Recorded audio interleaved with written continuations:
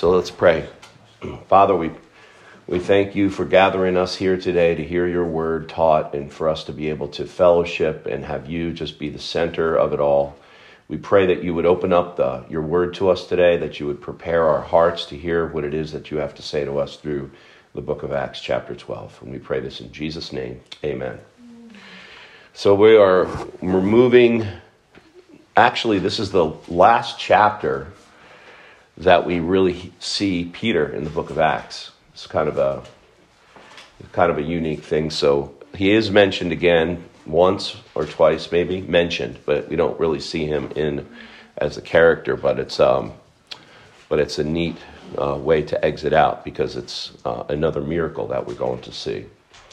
So the beginning of Acts 12, we have Herod the king being mentioned, and so one of the strategies I think for Luke is to show a parallel and a comparison between on both sides, the secular side, which would be the Romans, and on the side of the Jews as well. We see this throughout the Gospels to contrast on the secular side, the king, who is the king on the secular side. You don't have to know exactly his name, but it was Caesar, right? King of he ruled the world. And we see Jesus and Caesar have that conflict throughout all the Gospels through the confrontation with Pilate. And we also see the same thing happening through the book of Acts, which really the ultimate climax of the book of Acts is the gospel, quote unquote, going to the world, because ultimately it's going to Rome, okay?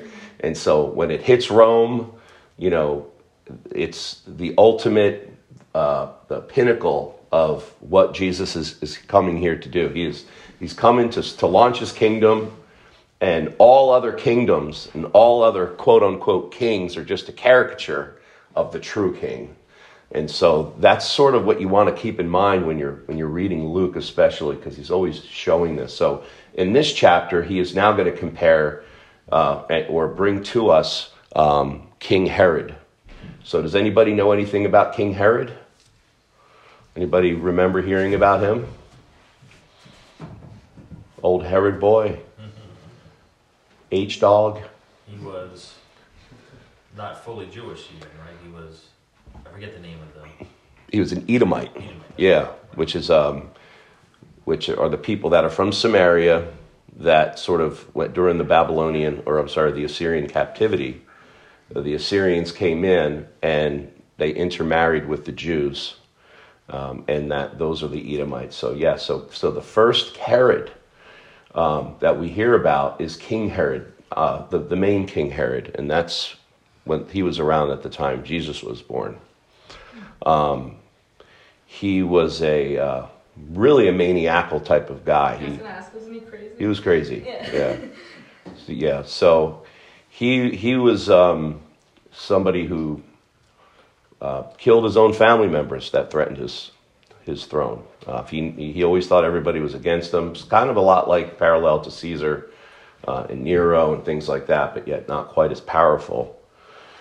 And we see what Herod did, when Jesus was born. I mean, that's really not like, we read that and we're like, oh yeah, so he had the firstborn killed under 2 years old. I mean, but could you imagine the pandemonium and the hysteria that must have caused for a man that just was protective of his throne?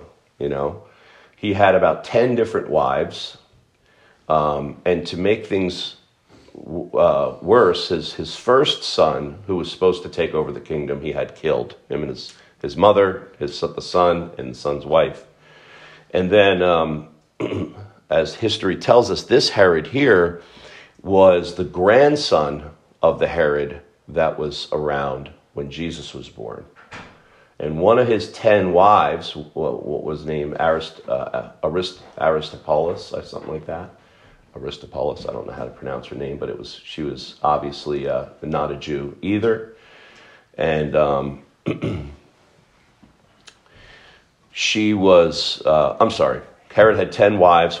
With Miriam, he had this Aristobulus, who then had Herod Agrippa I, who was also considered, a half-breed, because not only was his grandfather an Edomite, but now his mother was a Greek. So basically, Herod at this time, this isn't even the Herod that we read about with Paul. This is a different Herod. This is, I believe that was his son, this guy's son. He was Agrippa II. So when Paul was forced to be sent to Rome, remember, we're going to read about this, Paul says, I appeal to the king. He goes, and Felix was like, well, I was going to let you go, but since you appealed to Caesar, Caesar, you will go, And so he goes to Caesar. He goes to stand before Caesar, which ultimately brought him to Rome, which ultimately God was able to use it in a powerful way to impact the whole entire kingdom of Rome.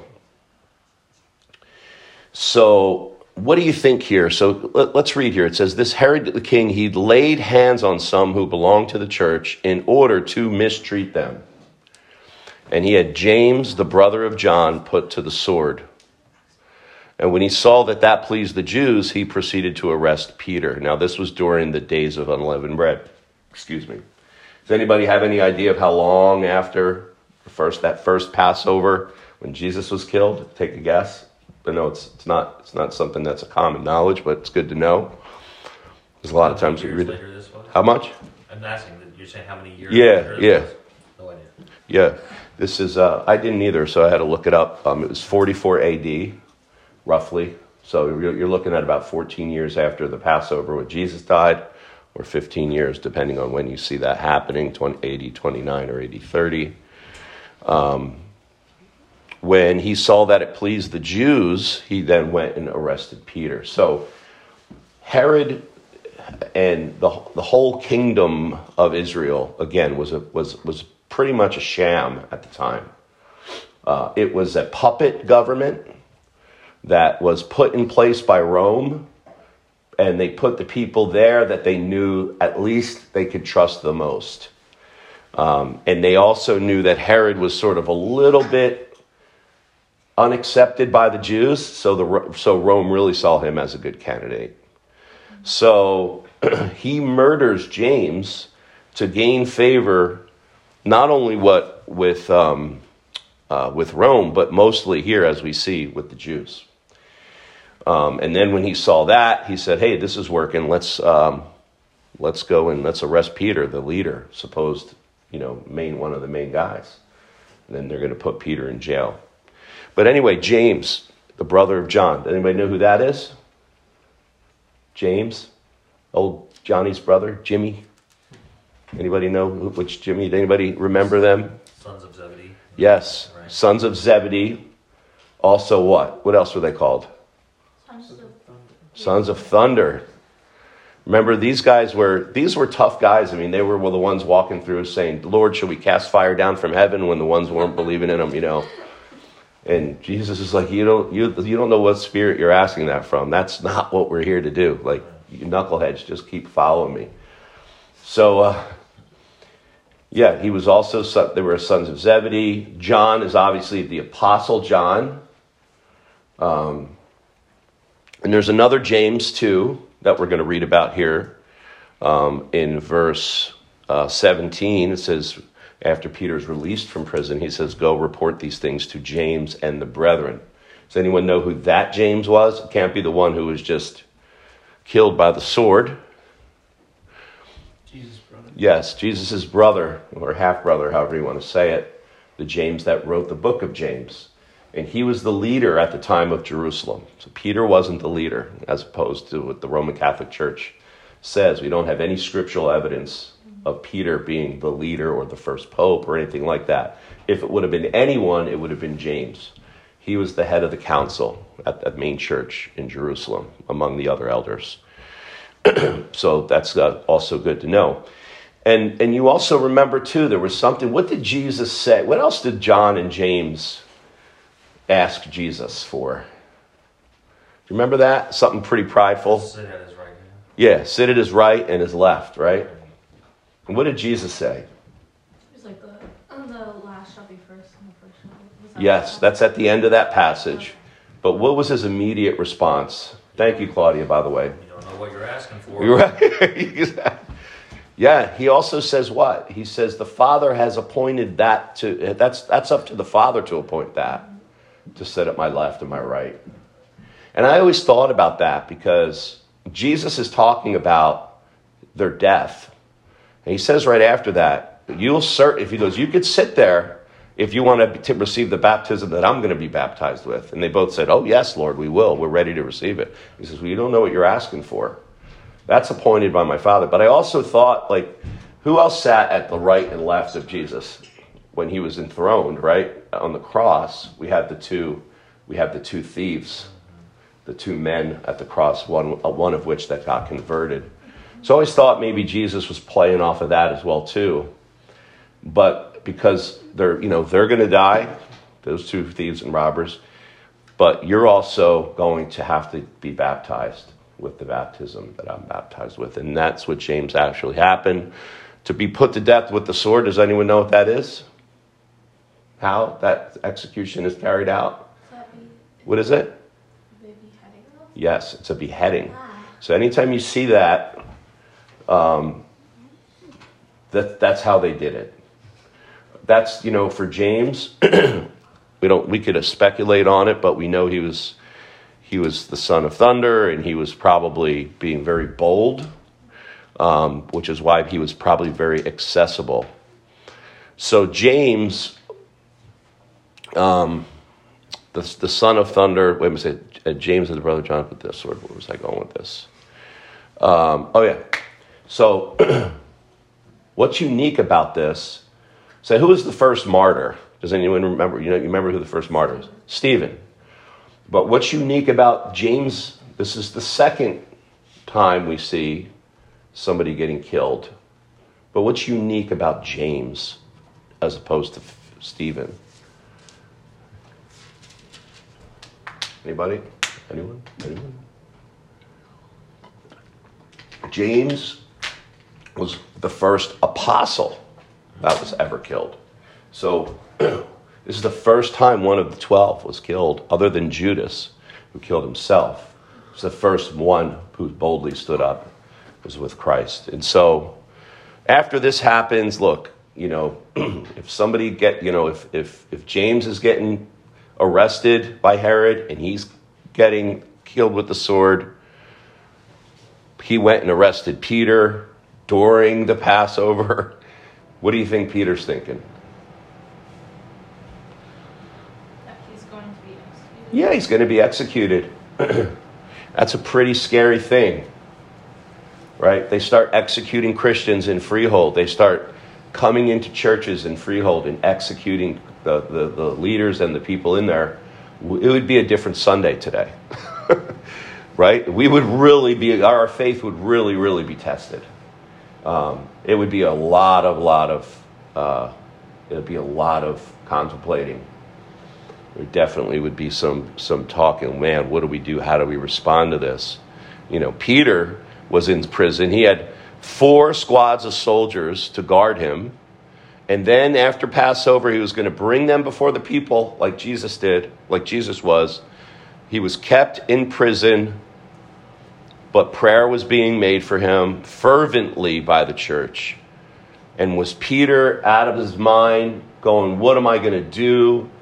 Pacing around. Why, Lord? What's going on? Why are you doing this to me? Nope. On verse 6, what does it say Peter was doing? He was sleeping. I love it, because you know how nervous Peter was, during the time of Christ and when he was with Jesus, and when Jesus was arrested, he was denying Christ. He was running all over the place. But this is old hat to Peter, man. He was already put in prison in Acts 5. And what happened? Angel of the Lord came, opened up the door, and said, go stand and speak in the temple all the words of this life. Go right back and do it. Peter did. So Peter had nothing to worry about. I shouldn't say that. The problems that Peter had, he chose not to worry about them. Why? State the obvious. He was trusting in the Lord. But here's what we have to take away from this. Why was he trusting in the Lord? But I think he was also trusting the Lord, and also no matter what, not just trusting the Lord that he would definitely be rescued. No, yeah, I don't Just think. trusting in Yeah. the Lord that no matter what, it was the Lord's will. He would be.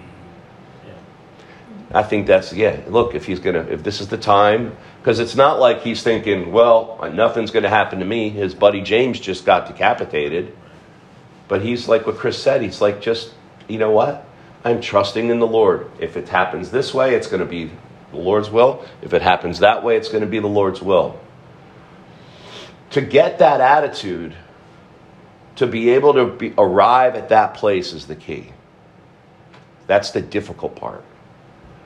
Doesn't mean we don't have fear. It doesn't mean we don't contemplate and say, well, I better maybe plan out a couple of possibilities here. But ultimately, it gets put in the Lord's hands. And that's what we have to do. But here's what I love about this. One of the takeaways for me when I read this is that Peter knew all the things that we know he knew. I mean, he knew the Lord. He knew how real things were. It was very real to him.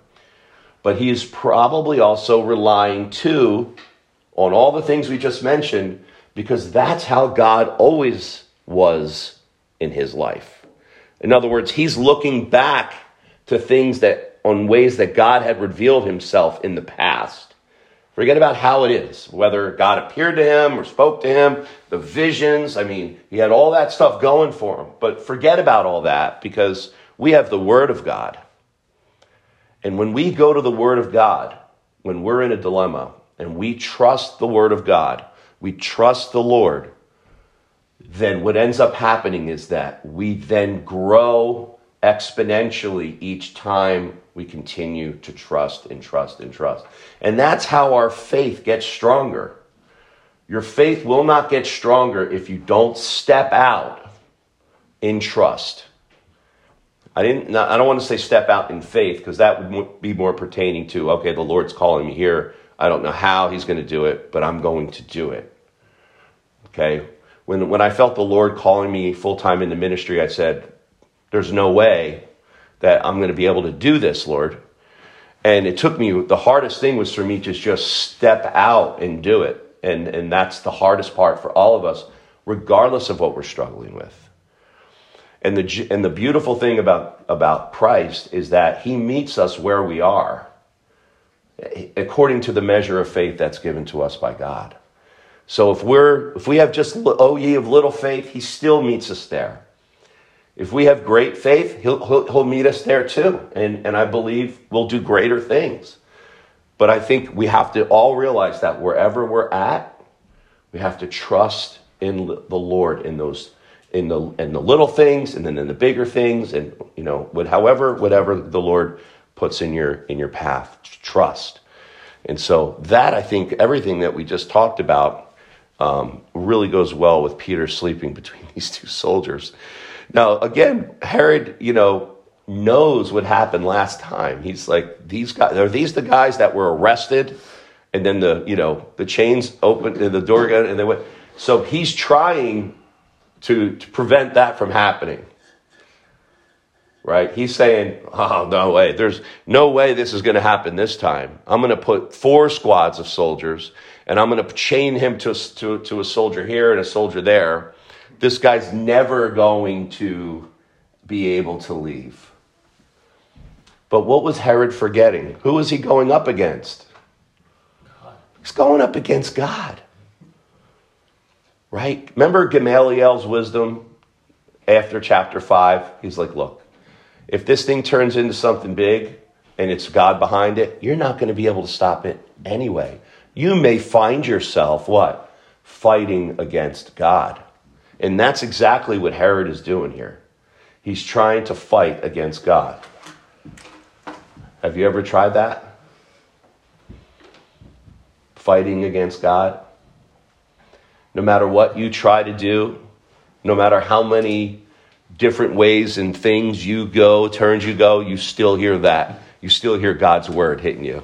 Through people, through the scriptures, through the Psalms. It almost seems like God is just encompassing you with that, with all these different leadings or whatever the case. You cannot fight against God. I thought this was cool out of David Guzik's commentary. He says, history is filled with the stories of men who thought they could fight against God and succeed. Their ruined lives are evidence that it can't be done. Friedrich Nietzsche, who was the philosopher who coined the idea that God was dead and that Christianity was a despised religion of weaklings, fighting God drove him insane, and he spent the last several years of his life in that position. Sinclair Lewis won the Nobel Prize for Literature and fought against God in his book, Elmer Gantry. The book was about an evangelist who was also an alcoholic, and he would sleep with any woman he could. He died a hopeless alcoholic in a clinic near Rome. And he says writer Ernest Hemingway lived his life of adventure and sin against God seemingly without consequence until he shot himself in the head with a shotgun. So fighting against God just doesn't work. You can't do it. One of the things one of the best pieces of advice that somebody gave me one time, I don't remember who it was or quite when it was, but it's something that I try to pass on to everyone that I possibly can. And that is half of the things that we are worried about, and I would say more than half, that make us anxious or that get us fearful are things that are absolutely out of our control. They're absolutely out of our control. Things that we cannot change, we worry about and we fight against it. And that's sort of like fighting against God, because God is ultimately over all things. And if he's allowing something in your life, then he's allowing something in your life. The things that we should be concerned about is what we can do and what we can change. And that number one thing is trusting in God. And that's what the church did here with Peter. It says Peter was kept in prison, but prayer for him was being made fervently by the church of God. Fervently. Another translation says agonizing. It's an agonizing prayer. Like the same word is used when Jesus was praying in the Garden of Gethsemane, shedding sweating blood. Same word. That's how they were intensely praying for Peter.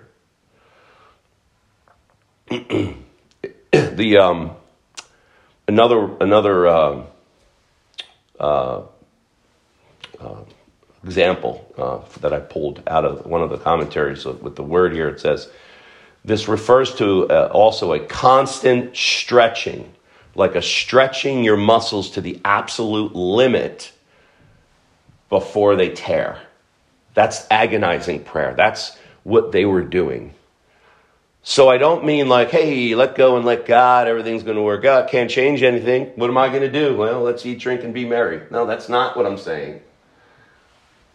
What the Word of God says is that there's this dynamic tension between the sovereignty of God and his providence over the things of this world, and also our faith and prayer in the seeking of God. He uses it all. It's all within his providence. So when we get into those situations where we have to trust God, the way that you strengthen your faith and the way that you get that attitude of saying, I can't change it, I'm going to give it to him, is through fervent prayer. That's what I believe. Fervent prayer. Intense prayer. It doesn't mean I want you guys to try to really pray to failure, right? It doesn't mean you necessarily have to sweat blood, but it's deliberate prayer. It's prayer that knows you're speaking to God.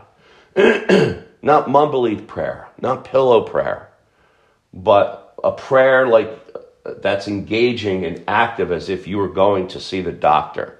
And what would you have to do? You'd make an appointment, you'd get in your car, you'd drive to the doctor's office, you'd wait in the waiting room, and then you would go in and talk to him, right? You do everything. It's a specific, deliberate action, all right? It's not just looking up the symptoms on the internet, and saying, this is what I have. You're communicating with a person, And God will meet you that way. Fervent prayer doesn't have to be necessarily long prayer. Fervent prayer doesn't have to be, in any certain position. Fervent prayer is from the heart, where it's stretching. So anyway, this angel of the Lord suddenly appears. He had to strike Peter's side to wake him up, verse 7. And he said, look, get up quickly. You see, there's something going on here. This is battle language. This isn't like, don't worry, no one can ever hear me or ever see me. Like, these angels are being sent on a mission that's not, a lighthearted mission. We read about in Daniel how angels were summoned when Daniel started to pray, and they ended up in the spiritual realm facing a real battle, a fight. And it actually delayed the angel from getting there. So here this angel's like, say, look, get up quick. Let's get going here. There's some sort of battle going on to make him want to go quick. There's an urgency. And again, he's dealing too with a guy who's just received visions, with things hanging down and different animals on it. So rightly, Peter's like, is this a vision? Is this real? He says that in verse 9. He didn't know what was being done, if it was real or if he was seeing a vision. But then he passed the first and second guard, and they came to the iron gate that leads into the city. An iron gate. Iron gate. That's another thing to me that really jumps out. Because I don't know about you, but when I have issues and problems, that's what I look at them as. Like, how am I going to get through this iron gate? I can handle a wooden gate. I could break through that. But you see, God purposely puts iron gates through there because in our life. And that iron gate opens by itself. See, only God can open that which is forced closed. Only God can close that which is wedged open. That iron gate is what God has to move. So remember that when you trust. They went along down one street, and the angel just disappeared. And then verse 11, Peter came to himself. He says, I know for sure that the Lord has sent forth his angel and rescued me from the hand of Herod and from all that the Jewish people were expecting. So here we have, situations here in life where we look around and we say, why, Lord, did you spare me? Why am I spared? Why was my son or daughter spared and not the other? I read the other day, 2 days ago, there's a youth pastor down in Atlanta or south of the country, and his wife driving to church, and they get killed in a car accident. And their infant son survives the accident. I think about that, right? We say to ourselves, why? Oh my gosh. But we have to be careful to say why. I try to force myself not to do that, and I try to force myself to say why, because God wants you to pray for them right now. God wants you to remember them. God wants you to know that your life is but a vapor. Our life, in Job it says, our life comes forth like a flower, and then it's cut down. It's here like a shadow, and then it continues not. And so Peter is just praising the Lord. Man, God delivered me. You woke up this morning, that means God has something for you.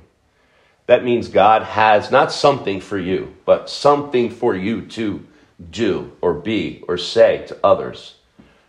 And the Word of God is our guide, encouraging others, whatever it is. A word you'll never know how you impact others until you get into that other side of the resurrection. Excuse me.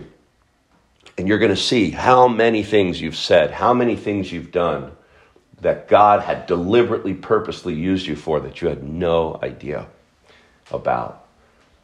And so Peter now is saying, hey, look, James just got beheaded, but God delivered me from the hand of the Jews. All right, what am I going to do? The first thing he does is he goes and he finds some Christians, the local Christian gathering. He went to the house of Mary, the mother of John, who was also called Mark. And this is the Mark that wrote the book of Mark. And we don't hear about her anymore. Where many were gathered, and they were praying. Okay, sorry. Many were gathered and praying. I thought it was an alarm. It is.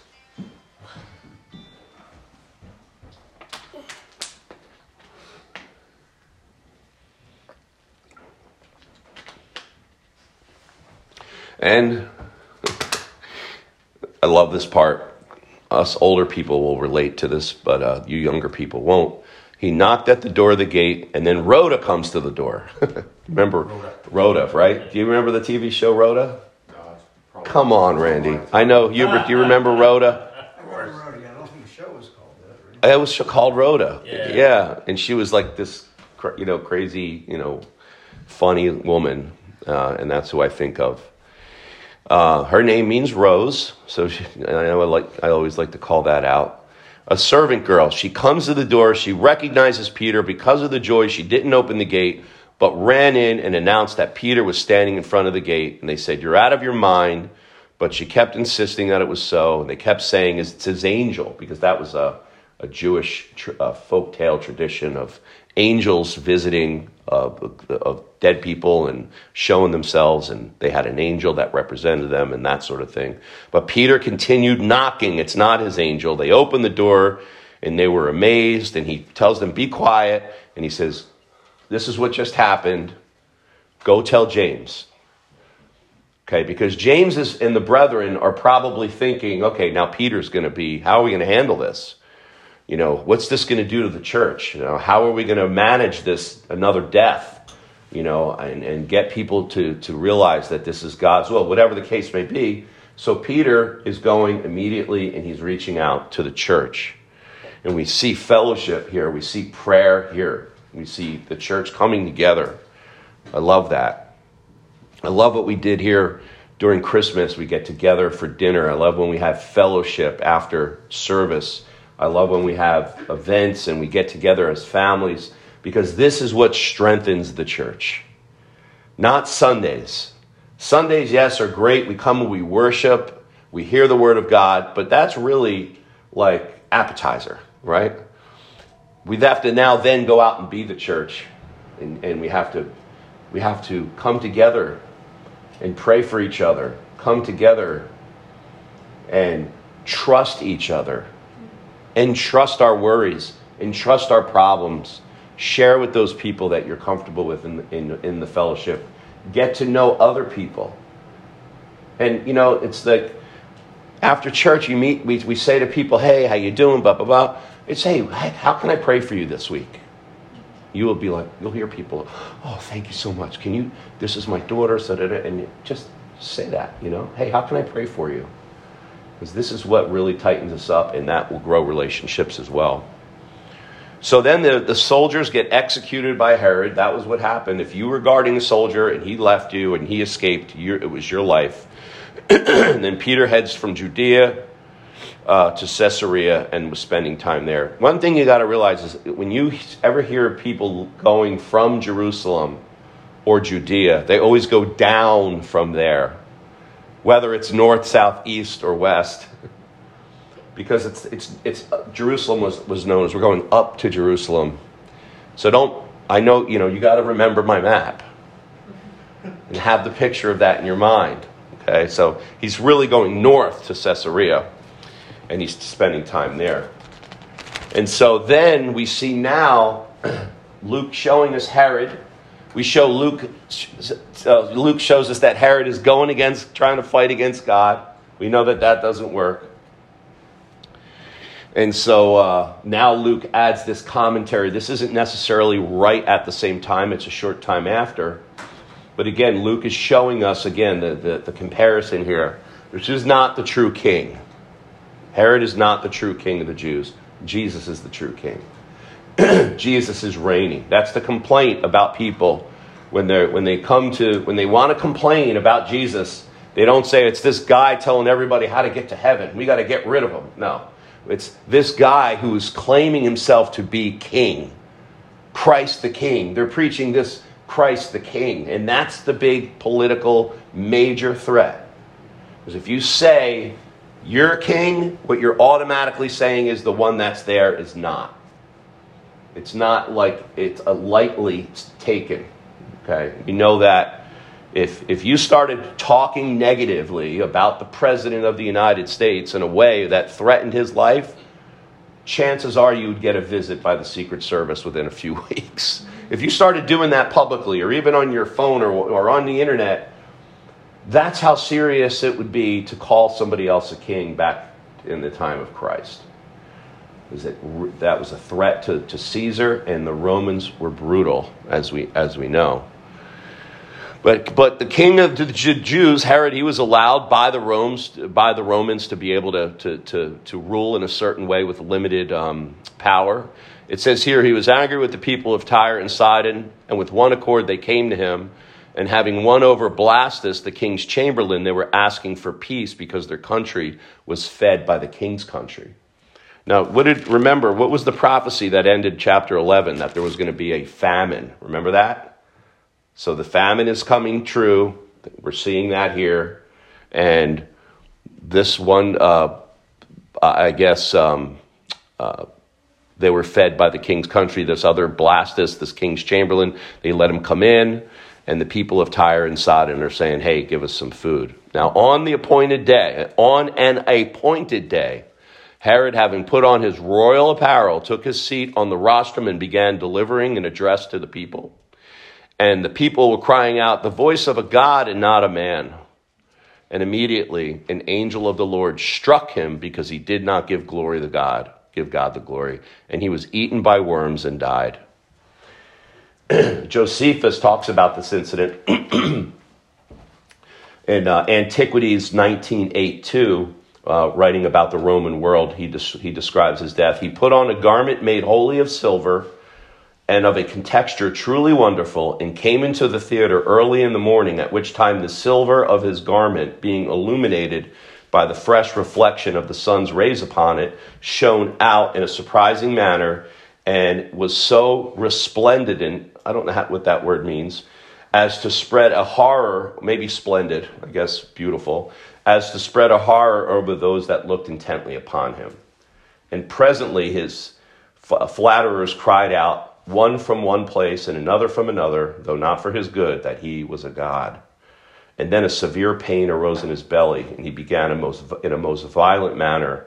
And then when he had been worn out by the pain in his belly for 5 days, he died. So the angel of the Lord, we look at it, we're like, he struck him, and he just falls and worms come out of his body. I don't think that's necessarily what it says here, although it could be. It's what happened is he gets struck by this stomach disease, and within a couple of days, he starts to become eaten by worms, just becoming probably some sort of leprous, I don't know what it was, but it definitely caused the body to die inside. I'm sure there's some sort of condition for it. And he was eaten by worms and died. So King Herod is now out of the picture. We see Jerusalem now. Again, this is AD, let's say 44, 45. In a few years, Jerusalem is going down. And this is just part of it. We see now the king is going down and he's getting replaced, and there's more political tie-in.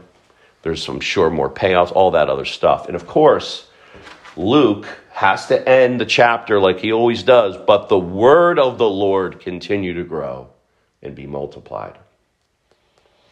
So here we see another tragedy, horrific tragedy of one of the apostles of Jesus being killed by the sword, and the church continues to grow and be multiplied.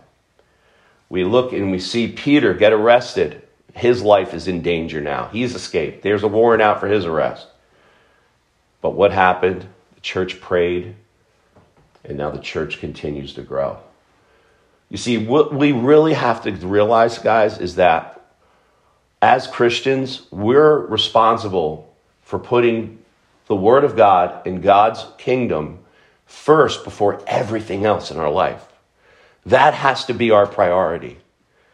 And when we look at that, the Word of God multiplying, the Word of God continuing to grow, regardless of what else is going on, we can say, to God be the glory. We're winning. This is joyous. People are getting transformed. People are coming to being reconciled with the God that they were separated from. His love is being revealed to them. They're getting saved from God's own justice. They're part of the new kingdom, the new creation. And the world that we're involved in here, the evil system of the world, that's getting passed away because of the victory at the cross. And it's implemented through God's church, through the Word of God. So be encouraged through your trials, your iron gates. Be plugged into your church, like everyone here is. Rely on your brothers and sisters at school that you guys are going back to college in a couple of weeks. Get plugged into your network over there. When you leave here, the beautiful thing, when you leave Freehold, God has people everywhere. Find them like Peter did. Hopefully you find them praying, fellowshipping, studying the Word. And then realize that our number one purpose is to put God first in His Word. And that needs to go out, and that needs to multiply. Anyone else have any application or anything to add? Ant? I never really realized how Herod died at the end there. That was kind of gruesome. It was. It's funny. It says that's the exact word that they use here. He describes it in gruesome detail. Josephus, by the way, I'm talking about. Yeah, and in the scriptures. It's interesting that they're all praying, and Peter shows up. What they're praying for has happened, but they don't believe it. Right. So, yeah. That is funny. It's just I us. do the same thing. I did the same Yeah. thing yesterday. We've been praying for my niece's husband, my nephew, and I bought him a devotional for Christmas, and he had such a positive reaction to it that he kept on going, and I was like, oh, Yeah. that's nice. Yeah. Oh, that's nice. It's like, oh, wait, no, this is serious. Like, you really are okay. Yeah. Like, I didn't expect all that. It's so great. I know. But it was exactly what we were praying for. Yeah. Amen. Anyone else? Got anything to add? All right. You want to pray? Sure. Chris? Thank you, brother. Heavenly Father, we thank you and praise you again for the gift that we celebrated of salvation, Jesus come to die for our sins. Lord, we pray that as we move after Christmas, that we don't feel those feelings that Pastor Pat wrote about in his email, and allow that to overtake the joy of our salvation. And we pray that we would have the great faith that we see demonstrated, your faithfulness that proves our faith justified, Lord. So we pray that we would see that in your word, and that we would go forth this morning and just worship you with great joy and have peace with you. In Jesus' name we pray. Amen. Amen.